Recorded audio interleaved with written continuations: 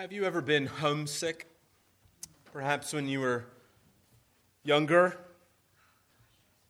summer camp or visiting grandparents, you grew homesick. Perhaps when you travel for work, you served in the military, you were homesick. Perhaps even you grow homesick when you're on vacation. Just can't wait to get home. Often when I travel for ministry or church, I only go about a day till I want to go home and be with my family. Perhaps even this morning, you find yourself longing to be home, longing to be in familiar territory and familiar streets, that neighborhood you grew up in, the town where you can even today name all of the streets, the stop signs, the shops, longing for home. Our psalmist this morning is in a similar place. He's homesick. Not for his own home, but for the Lord's home. He's sick because he can't be at the temple worshiping. He's in a distant land far from Jerusalem. He finds himself alone and wanting to just go home. His mind is taken up with memories, filled with days of joy that seem to only deepen his sorrow and pain. His memory drives him into despair. The distance itself, knowing that in an instant he cannot be where he wants to be. He's homesick. Homesick from the Lord's home. This morning we're going to consider Psalm 42, a song of lament. Lamentation is a particular type of song or song where the psalmist expresses his sorrow over his circumstances, perhaps over the circumstances of his nation, the nation of Israel, or because of sin. This particular psalm, as you'll see, begins Book 2. As Pastor Rod pointed out a number of weeks ago, that the Psalms, the Psalter, is divided into 5 books, this being the beginning of Book 2. Book 2 is a collection of psalms from the sons of Korah and of David, the king of Israel. And our psalm this morning begins with this superscription to the choir master. It was a psalm that was sung in the congregation. They would have regularly used it in the corporate worship of Israel. Much like we used it earlier in the service, reading it responsively, they would have sang it to some sort of music, or perhaps even used it liturgically. This is why it says it's a maskil of the sons of Korah. Maskil is an untranslated Hebrew word that has to do with their ordering of services. Again, much like a responsive reading or antiphonal reading, where one side of the congregation would read a portion and then the other side would read the other portion, a sort of back and forth. We see an example of that in Isaiah 6, where the angels are worshiping holy, holy, holy back and forth, singing. Here in this particular psalm, we find the psalmist expressing lament over his distance from the temple. If you have your Bibles open, you'll notice that Psalm 43 seems to be closely connected to Psalm 42. Psalm 43 doesn't have a superscription. The only one in all of Book 2 of the Psalter that doesn't begin with some direction as to how it is to be used. This has led many to believe that Psalm 43 is a third stanza of Psalm 42, that the two rather go together. While each of these psalms do stand alone on their own, they could easily be sung together. But this morning, we're going to consider just Psalm 42. As you notice in the psalm, it can be divided into 2 stanzas. Before I read, I just want to note those to you. Verses 1 through 4 is the first stanza of the song. Much like our hymns are arranged in verses, so this is the first verse of the song, verses 1 through 4. Then there's a refrain found there in verse 5. Then in verse 6, picks up the second half, the second stanza, all the way to verse 10, verse 10 ending that second stanza, and verse 11 being the refrain. Again, you see the repetition. Notice that if we continue into chapter 43, Psalm 43, you'll see another stanza, a third stanza that goes from verses 1 to 4, and then a final refrain in verse 5. Sort of that repeated refrain. Why are you cast down, O my soul? And why are you in turmoil within me? Hope in God. For again I shall praise you, my salvation and my God. Well, let's go now, and I'm going to read Psalm 42. This is the psalm we'll consider this morning. Psalm 42. To the choir master, a maskil of the sons of Korah. As a deer pants for flowing streams, so pants my soul for you, O God. My soul thirsts for God, for the living God. When shall I come and appear before God? My tears have been my food day and night, while they say to me all the day long, where is your God? These things I remember as I pour out my soul, how I would go with the throng and lead them in procession to the house of God, with glad shouts and songs of praise, a multitude keeping festival. Why are you cast down, O my soul, and why are you in turmoil within me? Hope in God, for I shall again praise him, my salvation and my God. My soul is cast down within me, therefore I remember you. From the land of Jordan and of Hermon, from Mount Mizar. Deep calls to deep at the roar of your waterfalls. All your breakers and your waves have gone over me. By day the Lord commands his steadfast love, and at night his song is within me, a prayer to the God of my life. I say to God, my rock, why have you forgotten me? Why do I go mourning because of the oppression of my enemy? As with a deadly wound in my bones, my adversaries taunt me, while they say to me all the day long, where is your God? Why are you cast down, O my soul? And why are you in turmoil within me? Hope in God, for I shall again praise him, my salvation and my God. This psalm is filled with sorrow and sadness. It is not a song of praise, of joy, but rather a song filled with tear and emotion, deep emotion. I've summarized the psalm in this way. Brothers, sisters, find hope in the Lord when you experience seasons of despair and sorrow, for God will deliver you. Our hope this morning is for us to find encouragement that when we face seasons of despair and sorrow, to be very clear, friend, if you are a follower of Jesus Christ, you will face seasons of despair, seasons of sorrow. You will face seasons where you will use this psalm and his words will be your words. Where are you, God? Why have you forsaken me? Why have you left me? Why have you abandoned me? The psalmist offers two responses when we face seasons of depression.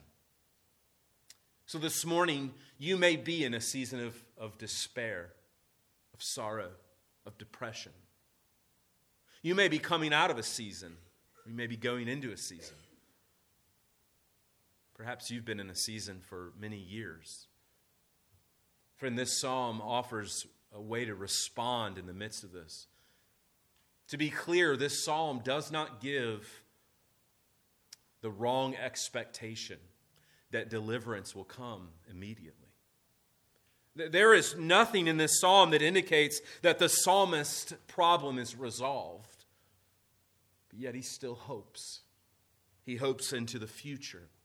And that's what we want to do this morning. And so if you're taking notes, there's really 2 points. I've organized them around those 2 stanzas and summarized them in 2 ways. First, in the midst of depression and despair and sorrow, long for God's presence. Long for God's presence. And secondly, long for God's protection.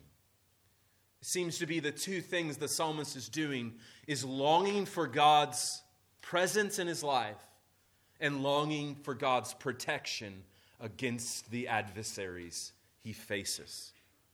And so in verses 1 through 5, we see the psalmist longing for God. Thirsting, if you will, for the presence of the living God. Look there.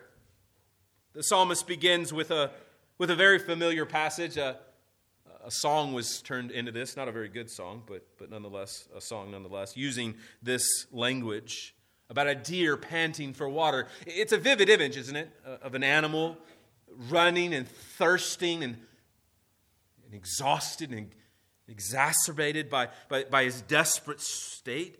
He describes his condition as one running to find water, a deer panting, thirsting, his thirst unquenched. His lack of water has left him in a state of utter emptiness and despair. He longs for just a single drop of water. He uses this, a familiar scene that they would have known, an animal running and thirsting and panting for just a drink from the brook, from the pond, from a river. And he compares this with his condition before God. Notice what he says there in verse 1, as a deer pants for flowing streams, so pants my soul for you, O God. What the psalmist longs for is God. He is thirsty for God, a thirst that is unquenched. Well, he restates the same idea then in verse 2, just intensifying the sort of desperate situation he finds himself in. So often you and I can't relate with this because, one, we don't live in a nomadic society, a society that, a culture that sort of is driven more by where natural resources are, right? If we want something to drink, we go to the water fountain, or we go to the sink, or we go to grab the bottle of water out of the refrigerator, right? The psalmist didn't have such things. Neither did these animals, right? There was a sense in which life was connected to these sources of water, a theme throughout the Old Testament, that life is in the water. This is, of course, why the Israelites are so stressed out when they leave Egypt and are in the wilderness, because there's no water in the desert. And why they cry out to God for water, because they equate a really just basic biological problem. If you don't have water, you will die.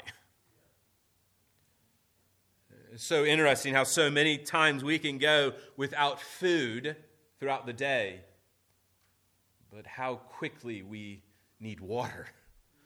We need something to drink. For the psalmist, he longed for God's presence in his life. He finds himself far from God. As we'll learn later in the psalm, he is far from God's presence in that he cannot go and worship at the temple. For the psalmist, it was at the temple where he met with God, where he enjoyed God's presence in his life. Now, this is not to mean that he doubted God's omnipresence, his presence everywhere. But rather, in his soul, though he knew God was there, he felt that God was far from him. He had a longing for God, a thirst for God. Similarly, David, in Psalm 63, he says this, "O God, you're my God. Earnestly I seek you. My soul thirsts for you. My flesh faints for you, as in a dry and weary land where there is no water." C.S. Lewis said it this way, that this psalmist had an appetite for God. He had an appetite for God. In other words, what longing he had in his soul could not be satisfied with anything in this world. It was only God. And friend, this morning I would just wonder, do you have an appetite, a desire, a longing for God in your life? The psalmist finds himself in sorrow and in tears. In verse 3, he cries out, "My tears have been my food day and night." He is provoked by these tears, by the fact he finds himself so far from his God. This is why at the end of verse 2 he asks this question, "When shall I come and appear before God?" When can I come into your presence again, God? God is so distanced from him. All he desires is for God to be real in his life. And so he's filled with tears. The image is quite vivid, isn't it? Verse 3, he's thirsty, right?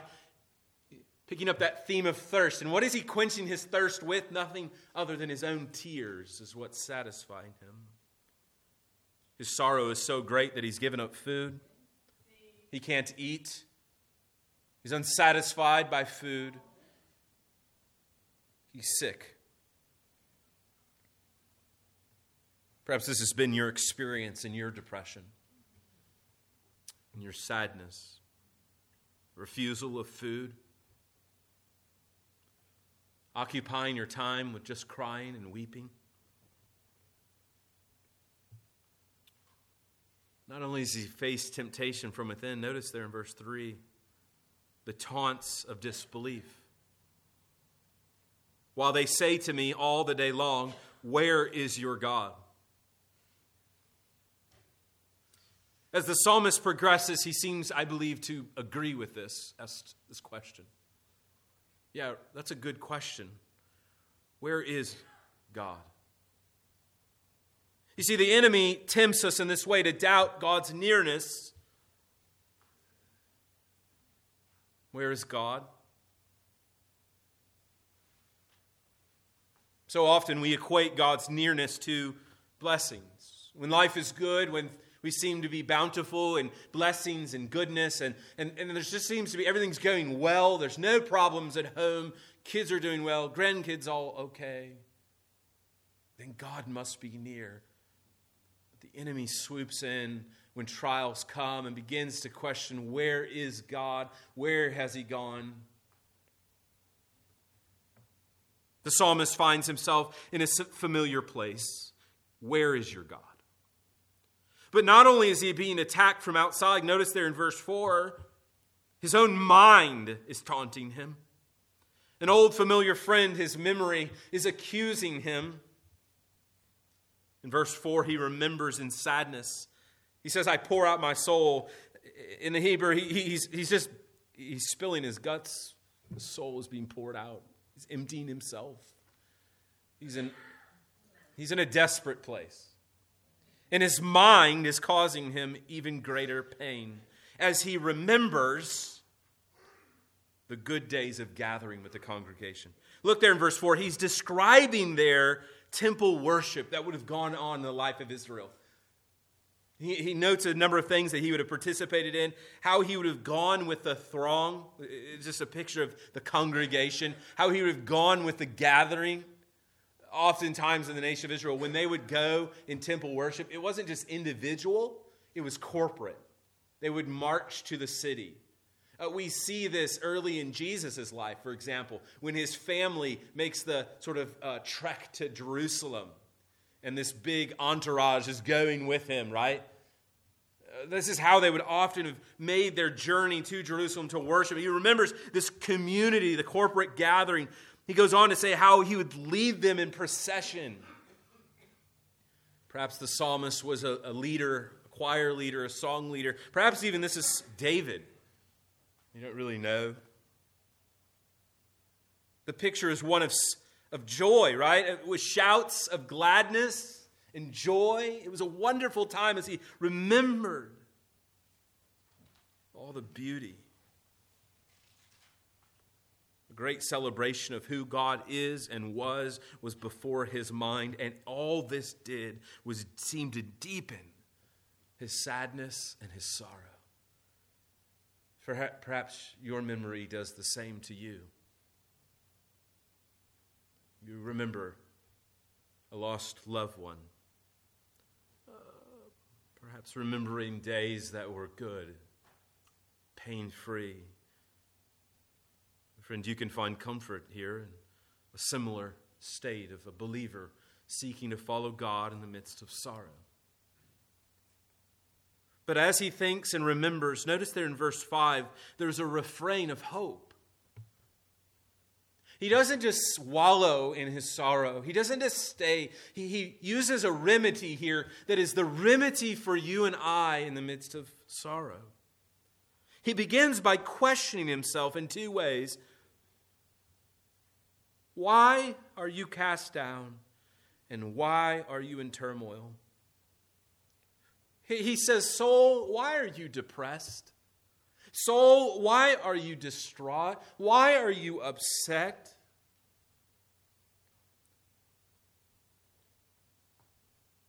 When we begin to care for our own souls, it begins with questions. It begins by questioning our soul, speaking to ourselves. Why are you depressed? In other words, what he's doing is he's playing a physician. He's trying to discover the source of his condition. And brothers and sisters, this is where we must begin by looking at the source of our condition. Why are we sorrowful? Why are we depressed? Why are we distraught? He doesn't just blanketly push it away, say, get over it, be happy, smile. How sad I've heard some Christians give such counsel to those in deep depression. Friend, let me just help you right now. You telling a depressed person to be happy does nothing for them. Nothing. Someone who is in darkness needs the light of the gospel, not your platitudes. Why are you cast down on my soul? His question offers us two pictures. One is a cast down soul. I love that ESV keeps this more literal translation of cast down, because it really is the linguistic picture here that Hebrew is trying to sort of convey to us. A cast down soul is a soul that is not high, right? It's one that's low. It's a humble, humiliating state. It's a cast down, thrown down. It's a soul that's in the ground, a soul that finds itself in its lowest place, in the darkness, in the pits. This is what David would use, that expression, that image of being thrown into the pit, is how David would describe it. The pit of despair. It's a deep place. It is not a shallow ground. Despair and sadness is not something that one can easily climb out of. One who is cast down is a place where happiness is fleeting. But notice here in the text, he's not only cast down. Look at the second line of the stanza in verse 5. And why are you in turmoil within me? And that word turmoil kind of conveys this idea of war, doesn't it? Distraught, distress, war, turmoil. There's a conflict going on. He doesn't want to be in a state of sorrow, but yet he can't find his way out. He's in a dark place with no light to lead him forward. So it seems. Friends, we could describe this in verse 5 as a fight for joy. The psalmist is wrestling with his soul, trying to find joy. It seems to be like sand in his hand. It just runs right through. He can't catch it. He's desperate for it. But he finds a way forward. The way forward for the psalmist is not found, again, in some sort of pep talk, some sort of, look within, find hope within, pull yourself up by your spiritual bootstraps. Rather, notice what he does. he commands himself to do something, doesn't he, in verse 5? Hope in God. This is an imperative form. He says, hope in God. He commands himself. Look, you need to find hope in God, friend. You need to find hope in God. The only thing that would end the war in his soul, in the deepened sorrow and sadness that he found himself, was to find God. For him, the remedy would not be found from within, but from without, in his God. Namely, in who his God was. The psalmist uses the word hope here to mean waiting for God's deliverance. The author of Hebrews defines hope as the expectations of the things yet delivered or yet received, right? It is an expectation to receive the promises of God. And the psalmist here turns to this hopeful expectation of God's presence. The only remedy for his sorrow was the future. He would not find hope in the present. He would not find hope in the past. He would only find hope in the future. That's what he says, isn't it? Look there in verse 5.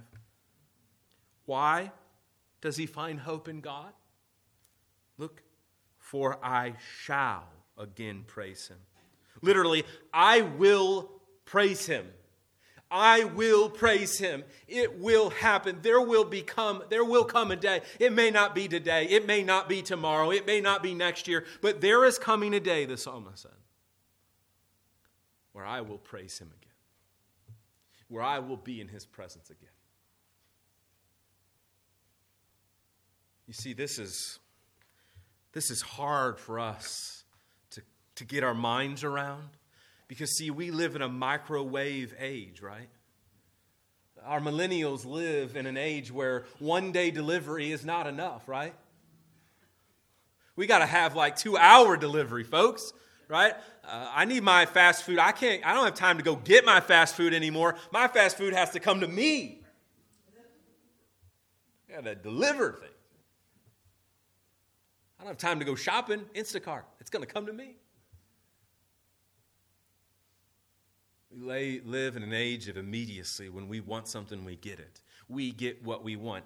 Brothers and sisters, whatever your age, you have been infected by this. You are that spoiled little toddler that when he wants something, he gets what he wants. Let's be honest.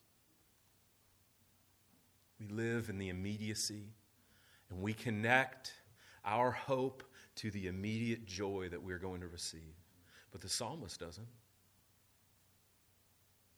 Nowhere in the psalm do you see relief in the present, but rather relief in the future, in future grace.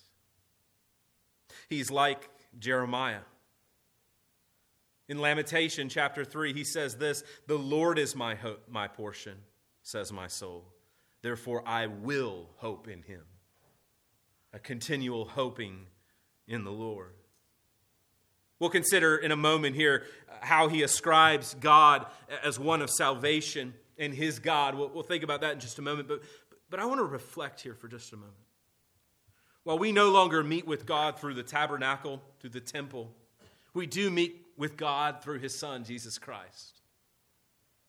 Through our union with Christ, we commune with the eternal God. And friend, if you're not a Christian this morning, this passage reminds you that God has created you to be in a relationship with him. You see, the instinctive desire of human beings, hardwired in our DNA, is this longing for God. Paul tells us in Romans 2 that all man, every human being has a desire for the eternal God, but they deny it. They suppress the truth. Friend, you were created to long for God.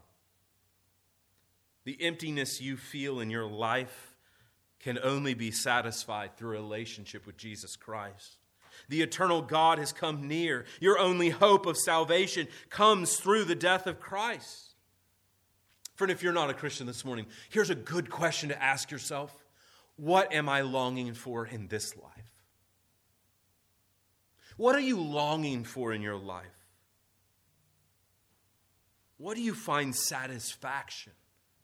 What quenches your thirst?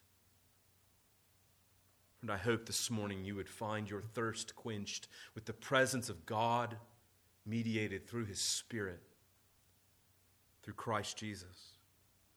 Brothers and sisters, this passage reminds us, I think, of a truth I want us to back away from and think about. And that's the reality of depression. Depression is amoral. What that means is it's not connected to morality. Meaning that if you are suffering with depression, that does not mean you're a sinner, but that you live in a fallen world. And there are some that suffer from clinical depression, and they need medicine to help them, and there is nothing wrong with that. And friend, this morning, if you find yourself suffering with regular bouts of depression, friend, let me encourage you to seek help. If you want some just wisdom and guidance on that, Pastor Rod and I would be happy to help you think through how you seek medical care for your seasons of depression. Friends, as Christians, we should not see it as abnormal to suffer with depression. I myself have suffered with depression through seasons of life, dark days, cloud-filled days. And friends, it may be seasonal for you. It may be circumstantial, meaning certain things happen in life. Friends, wherever it is, we want to see that it is part of living in a fallen world. Some of us are inflected with depression, thoughts of suicide. Friend, let us care for one another in those seasons. Let us not just cast them aside, look down upon a brother or sister, but rather look to Christ. Friend, Christ was the example of one who lived in a fallen world, though he himself was sinless. He regularly longed to be with his Father. He was regularly homesick, right? That feeling of sickness. Do you long for the presence of God in your life?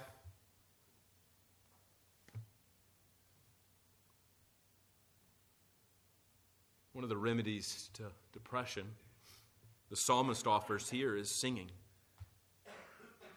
It's amazing how God uses song to help us find our way out of darkness. You see, it was the corporate gathering that he missed. Friend, do you miss the corporate gathering? Do you long to gather on the Lord's day? This psalmist, he was making him sick to miss worship. Surely worship wasn't a burden to him. He didn't see going and gathering with the congregation as a burden. He saw it as a delight and joy, and he longed for it. Friend, how many of our shut-ins would long just to be here? You can ask Mary Ann how long she's been longing to be here and how painful it's been, Friend, do you see gathering regularly as a means to satisfy your longing for God? Do you understand why we do corporate worship?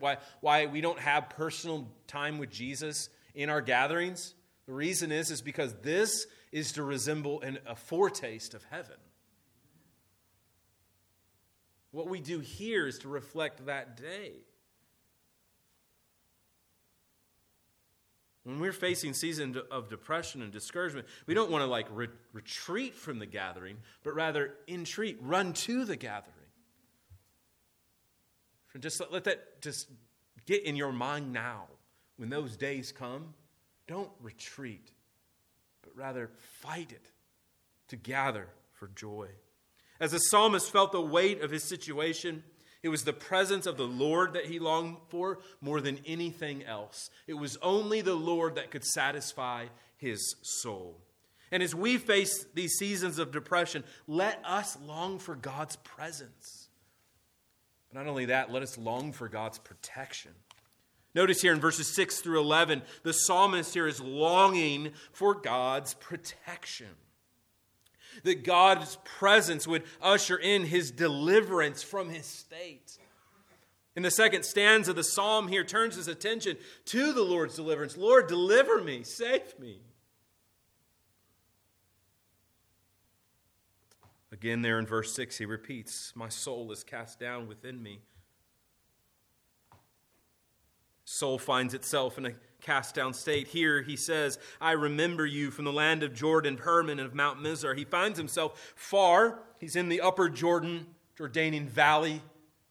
And as he looks out, he knows one thing. He's far from Jerusalem. He can't get there quickly. But more than that, as he looks at the distance, how far he was from Jordan, or from Jerusalem rather, from the temple. He looks out on the Jordanian valley and he sees the rivers converging. And as he does, he sees some rivers coming. And as these rivers begin to fall over the spillway and crash and make these sort of loud crashing noises, he says, that's the state of my soul. This is why he says in verse 7, deep calls the deep. At the roar of your waterfalls, all your breakers and your waves have gone over me. The picture of a river, right? River flowing quickly to the edge and falling, cascading down the rocks is a picture of a lack of control. It's a violent picture, right? One cannot stop themselves. The current too strong, coming to the precipice of falling over, landing, crashing into waves. It's a very bleak picture of one who is not in control. One who is recognizing that they are at the mercy of the currents and that they cannot rescue themselves. The picture is one being tossed back and forth without control. One of my greatest fears is driving and being swept away by like a river, like rising water. It just scares, no control, right? You ever driven through water that's moving, your vehicle moves with it, 1,000-pound vehicle being moved by water. It's a frightening, scary place. The psalmist finds himself in a place of utter darkness, a place where no hope is found. But I want you to notice something here in the text, which leads to the point the psalmist is trying to make. Verse 7, look again. Deep calls to deep at the roar of your waterfalls, at your breakers and your waves that have gone over me. The psalmist makes very clear a theological point that all that he is experiencing is attributed to one and one only, and that is God. You have led me to this place. You have providentially taken me to this place of sorrow and sadness and despair. And so the psalmist turns in a prayer, in verse 8, and begins to lament his condition, and begins to cry out to God, why have you done this, God? In verse 8, he says, by day the Lord commands his steadfast love, and at night his song is within me. As the psalmist reflects, he has to do something, and he begins to shift his language here, and he begins to turn. And notice here, it's the first time he's used the Lord. Throughout the psalm, he's used the word Elohim, God. And here he turns to Yahweh, the covenant-keeping God. He turns to his covenant relationship with God as the basis of God's deliverance from his difficulty. What gave the psalmist hope was the fact that God was commanding his steadfast love. In verse 7, he attributes his sorrow to God. In verse 8, he attributes the deliverance to God. God's salvation through judgment. God's salvation through sorrow and suffering is a theme throughout the Old Testament and into the New Testament, where God will take his people through difficulty that he might deliver them. Friend, you could just trace that theme throughout the Old Testament, where God is often working to lead his people to a point of utter desperation, so that the only one who can save them is God. So the psalmist recognizes this. He appeals to the covenant basis as his relationship with God. He is the Lord, the one who is steadfast in love.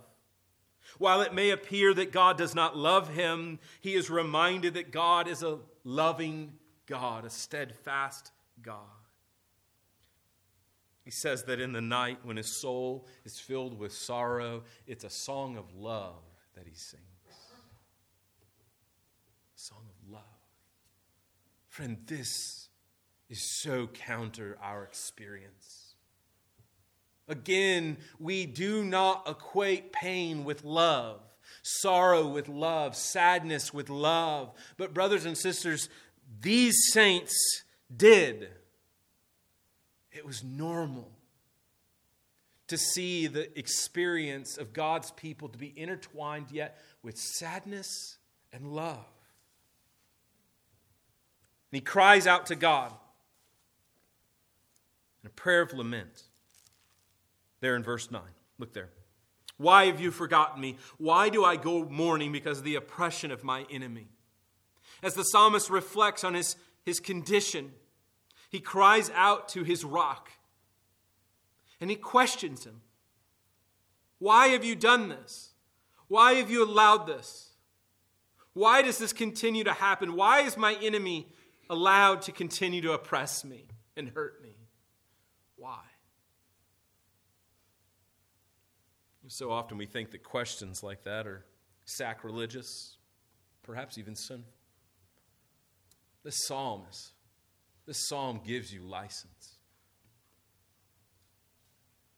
to lament your condition. Why? Again, we see no answer. Beyond the fact that God is sovereign and that he is in control, he still asks the question, why?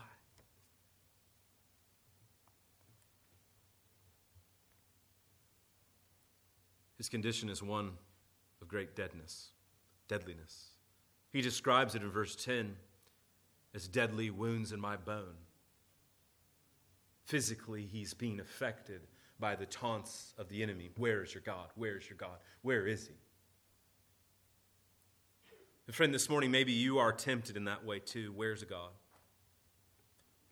Maybe you're tempted to believe the taunts of the evil one in the midst of your sorrow, in the midst of your circumstances. Friend, I know so many of your stories. I know where you're at. It is okay, the psalmist is saying, to ask these questions, so long as you conclude with hope in God, for I shall again praise him.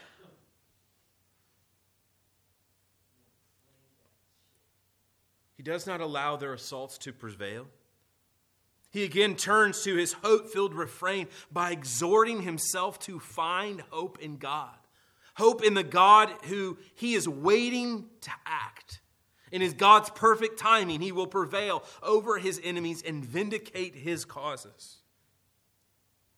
The psalmist will not wallow in his despair, but lifts his head to the God of his salvation.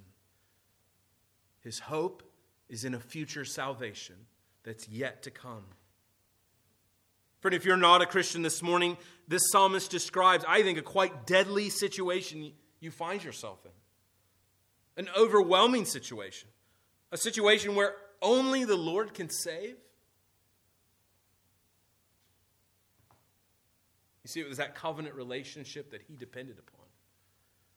So this morning, let me just exhort you to find your hope in the Lord, in his salvation.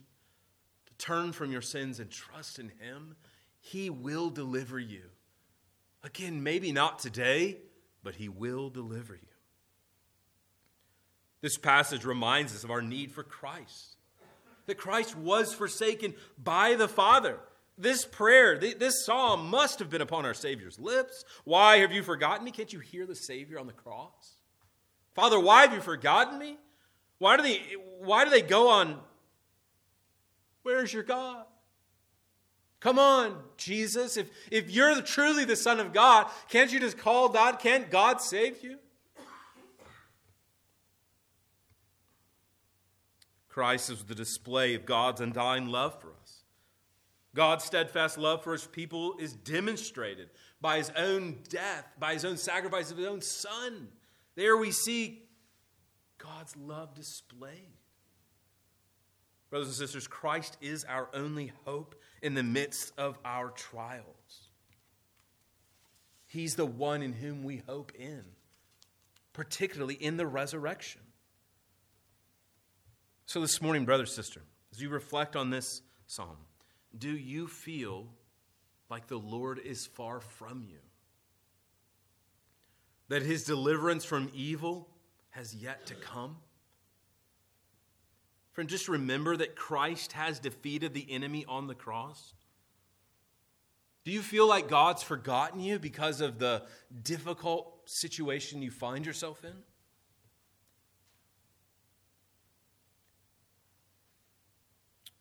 Do you find regular time to complain to God? Let me encourage you to do that. This psalmist sees no problem doing that. To complain. Why? Why this situation? Why? Why did you lead me here? Why am I so far from you? Do you know it's okay to lament this world? To lament the fallenness of this world? Again, the psalmist is not accusing God of sin. He's not sinning himself, but he's showing us what it looks like to live in a broken, fallen world. The Lord knows your sorrows, so cry out to him with them. Tell him, but do so, waiting on the Lord's future grace, his future deliverance. Brothers and sisters, God has demonstrated his love for us, therefore we shall not doubt his future deliverance. Because the psalmist was far from God, he desired to be with God. Friend, you may feel far from God today, but know that one day you will be near him. Friend, depression is a normal experience of the Christian life. We will all face seasons that are dark, that are difficult, and frankly, sometimes some may experience darker days than others. But by God's grace, he will see us through every one of them. Perhaps you're in one of those seasons. Find hope in the Lord. God will deliver you. Long for his presence. Long for his protection. Don't give up longing for him. The great prince of preachers, Charles Haddon Spurgeon, regularly experienced in his life prolonged seasons of depression, sadness, utter darkness. And he once said this, "The road to sorrow has been well trodden. It is the regular sheep track to heaven, and all the flock of God have had to pass it along." This passage reminds us of this truth, that godly mourning is better than earthly rejoicing. Better to mourn and lament over our present condition than to find joy in our present condition. Friend, let us be homesick for heaven. Let us see, as we sang in that first hymn, that there are no treasures in this earth. That sometimes sorrow is a gift of God, that we might long for another place. Let us long for eternity where sadness and sorrow and depression will be no more. Let us have the picture of Revelation 21 before us. This is what the psalmist saw. And I heard a loud voice from the throne saying, "Behold, the dwelling place of God is with man. He will dwell with them, And they will be his people, and God himself will be to them as their God. He will wipe away every tear from their eyes, and earth shall be no more. Neither shall there be mourning, nor crying, nor pain anymore, for the former things have passed. God with his people. Sorrow gone. For all glory. This is what we long for. Let's pray. Father, we pray this morning as we long for heaven, that we would find our thirst satisfied in you alone. Give us an appetite for you, longing for your presence and your protection, longing for the day where sorrows and sadness shall be no more. Let us have our heads lifted high to that city, the city you've eternally destined us to be. Help us, Father, in our journey as we celebrate the supper, a foretaste of that place we were on our journey to. Help us to long for your presence now. In Christ's name, amen.